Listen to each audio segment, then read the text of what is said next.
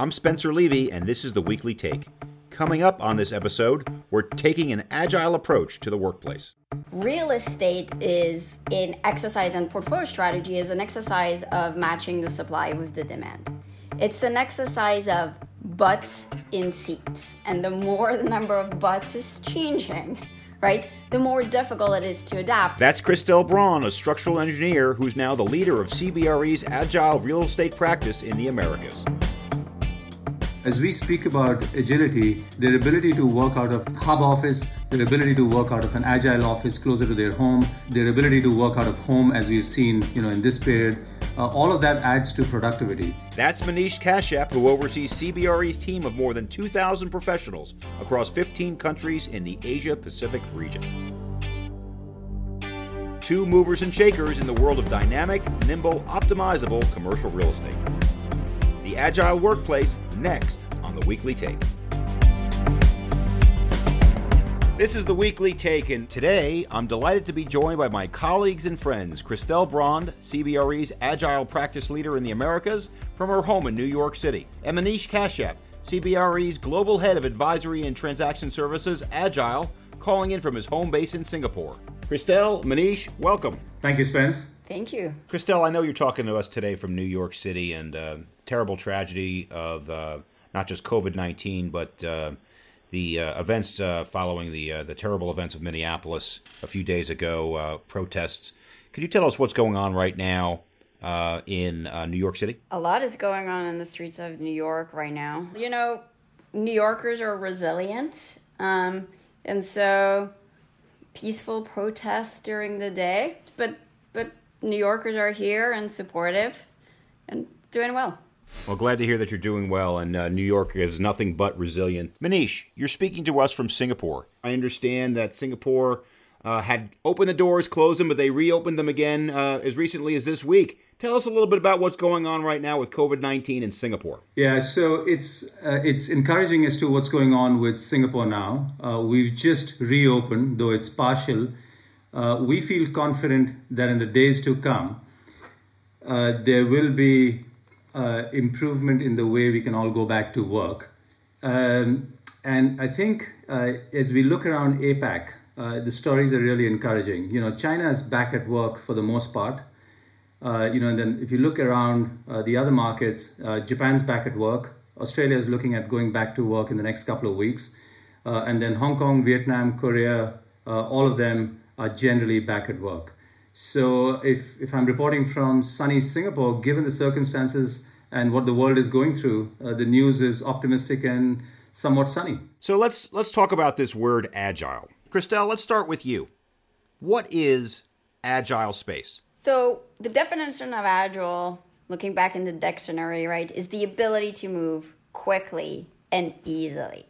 We see workplace flexibility or fluidity, lease optionality or co-working as various tools in a toolkit to achieve real estate agility. This is not the end-all be-all. The agility itself is really about the agility of the real estate footprint and portfolio. I think Christelle described it really well. To me, if I was to add on, agile is an umbrella term, which includes both workplace environments and space agreement structures that enable firms to achieve organizational objectives. Flexible space solutions such as co-working or serviced offices, and then as you think beyond that, for workplace design solutions and optionality in lease contracts, these are some ways to achieve agility.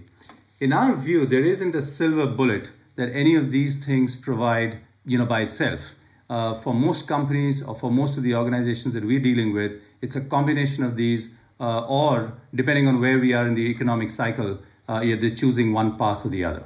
So let me give you another term here that we use, and the term is fluid. Mm-hmm. And fluid is distinct from agile. So Christelle, can you tell us the difference between agile and fluid? I would use the term fluid for a workplace, right?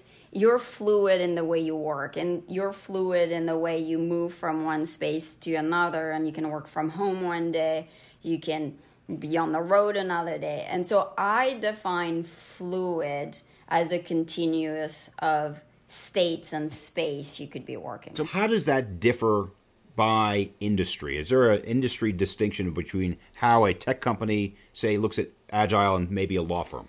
Yeah, so I think, Spence, this is the way I would think about it. I think it's fair to say that a lot of the companies that have been associated with taking up Agile space, have been at the forefront of the tech sector. However, if we step back, industries or firms that are looking at high volatility in their headcount, that's sort of like the starting point. Seeking speed of delivery, they want solutions quickly, or are looking at saving upfront cost. And in this economic environment where a bunch of companies are constrained on capex, I think there's real sort of movement towards the agility. And this isn't restricted to tech. We've seen all sectors, it's a pretty secular trend now. Media, professional services, financial services, banking, all of them are now looking increasingly at agility. I would say in the last year or two, we've also seen some really traditional industries, like consumer goods, pharma, etc., also take or make big moves into the Agile sector. Yeah, I'm going to get a little nerdy here. Manish said something very, very important. He pointed the term headcount volatility. And this is really important because that's the key driver. So what do we mean by headcount volatility? We mean fluctuation in headcount and rapid fluctuation in headcount, right? Real estate is an exercise, and portfolio strategy is an exercise of matching the supply with the demand.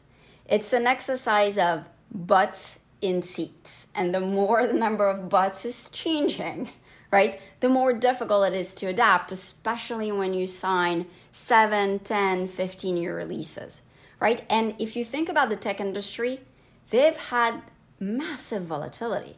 Even steady blue chip tech companies have like 10 or 15% volatility from year to year. You're taking a tech startup, they're at 50%, 100% volatility and change of headcount every other year. What kind of 10-year, 15-year lease allows you to change like this? None. So they have turned to number one, workplace, density change, sharing desk, right? Because they couldn't change the footprint fast enough. So they made the footprint more elastic. Let me jump in here for a second because yes. I'm going to push back on you for a minute. Please do. Because the best companies I know are most focused on productivity, about the workers being happier. So is Agile about cost savings, or is it about having the most productive, happiest employees you can? I think, Spence, the focus on cost has always been there. I don't think Agile solutions would work without the employees being more productive, and indeed, for them, there being more life choices. So as we speak about agility, Christelle touched on this earlier, their ability to work out of a hub office, their ability to work out of an Agile office closer to their home, their ability to work out of home, as we've seen, in this period, all of that adds to productivity. So, Christelle, is it about cost savings or is it about productivity? I am the cynical in the team. This is first and foremost about cost effectiveness. Now, in an environment when you're fighting for talent, you need to be competitive, and talent attraction and retention is really important. And therefore, you are going to provide that environment. Now, we're in the COVID-19 moment today. Obviously, people are cost conscious. What trends have accelerated in the Agile workspace because of COVID-19? The acceleration we're seeing right now is definitely on everybody's lips. Work from home is something we're hearing a lot. The other one we're starting to hear too is hub and spoke. Are any of them gonna stick? Your guess is as good as mine. I think we're in a very temporary state and we need to wait and see to figure out. I think work from home was always an option, but I think there were still a bastion of people who were still reluctant to adopt it. They thought they couldn't and they realized they could. Now, I don't see it as a binary thing. It's not either you work in the office or you work from home. There's a whole continuum and spectrum of ways you can work, and that's where like the fluidity comes along. And I think we'll end up in a balance somewhere in the middle. Spence, if I may jump in, the companies in this environment are very reluctant to make long-term commitments. We're seeing that with a bunch of conversations with our clients. They don't know which way the business is headed in the next year or two, let alone the next 5 or 10 years. So there is built-in volatility in the way forward. As Christelle alluded to, this whole trend around core and flex, having a core office and then having offices closer to people's homes in the suburban districts, or giving employees flexibility to be able to come in and work from different offices around the city, I think is again seeing momentum. And the third, we spoke about this earlier too, many companies are very, very reluctant to spend money on CapEx. They are all in cash preservation mode. And because of all of this, we think, there'll only be an acceleration in this process for the desire for agility. There's this author I really like, Adam Grant, wrote this book, Power Moves, where he interviewed people in Davos. And it used to be that the world had two main power, political power and economics. And those were the people who were in Davos. And now there's a third category that came in, which is the power of networks. And I think that'll be interesting to see how companies, employees, and real estate will harness that notion of networks and power of networks, and how hub and spoke is a way to knit that network, and how it will be achieved will be really interesting. I don't think we're going to see the large suburban campuses coming back, but there's definitely a pull towards that spoke notion and that network notion. And Spence, just to carry on from where Christelle left off, the other thing that we are hearing anecdotally, we are hearing from companies that people who've got used to working from home are actually beginning to demand that there should be a spoke or a smaller office closer to their home. So they don't necessarily want to work from home, but they want to be able to go somewhere more convenient than going all the way into the CBD. And I think this trend, Spence, will perhaps catch on more in cities that have very long commutes. Well, I agree with you that the acceleration in the desire for agility is going to be here. But a lot of people are talking negatively today about flex space, co-working space. I think, well, they might have short-term problem, but I think long-term, the case has been made for how important they are. Do you agree with that, Christelle? 200%, Spencer. Absolutely. Tell me, do you see a world where companies are reverting back to growing 1 or 2% steadily for a period of 5 or 10 years? Is it the world that is awaiting us?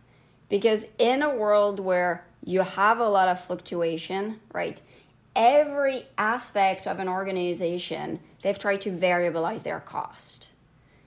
Even cloud computing, right? Even data centers have been variabilized in some ways. And office real estate was the only areas that was still not there, right?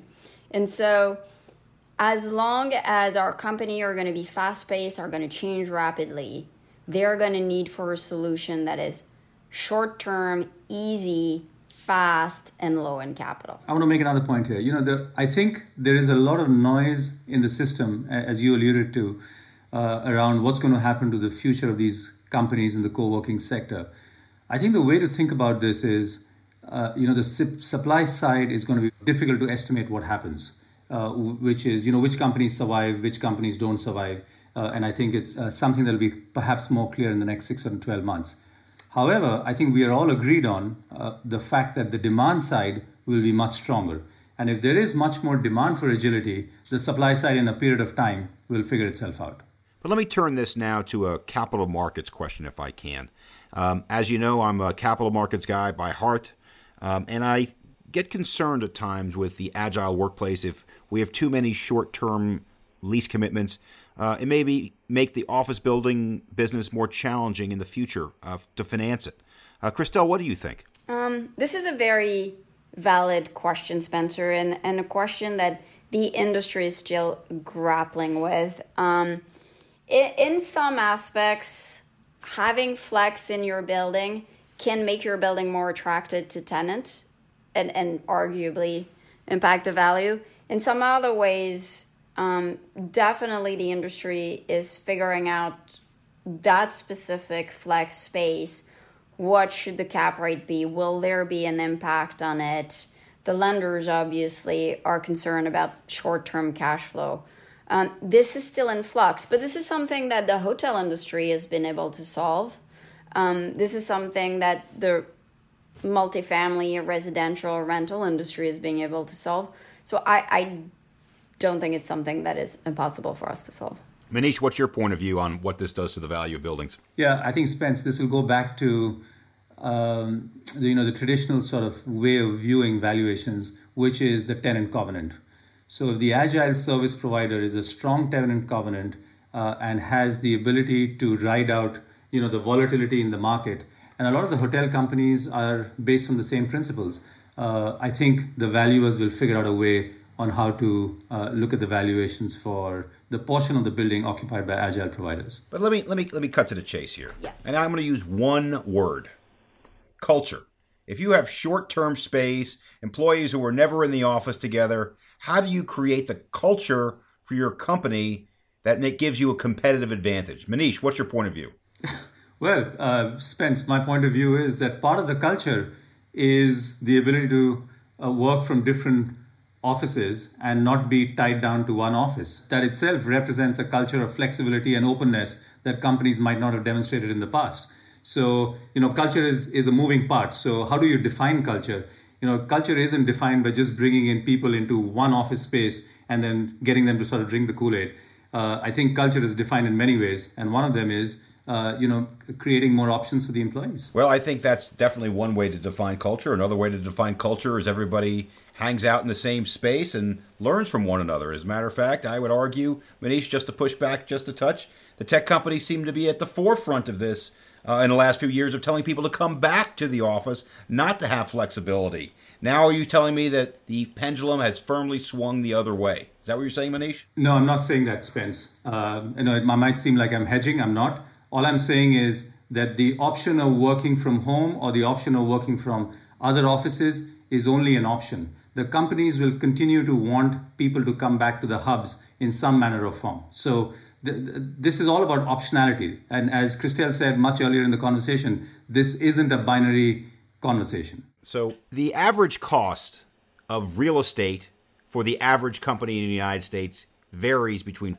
3 or 4% in cheap markets up to 9 or 10% of total cost in markets like San Francisco or New York City. So would you say that the drive towards variabilization is greater in the more expensive markets and less important in the less expensive markets? Absolutely. Yeah. So Manish, let's talk about this for a second in terms of market by market. Manish, you have a global view.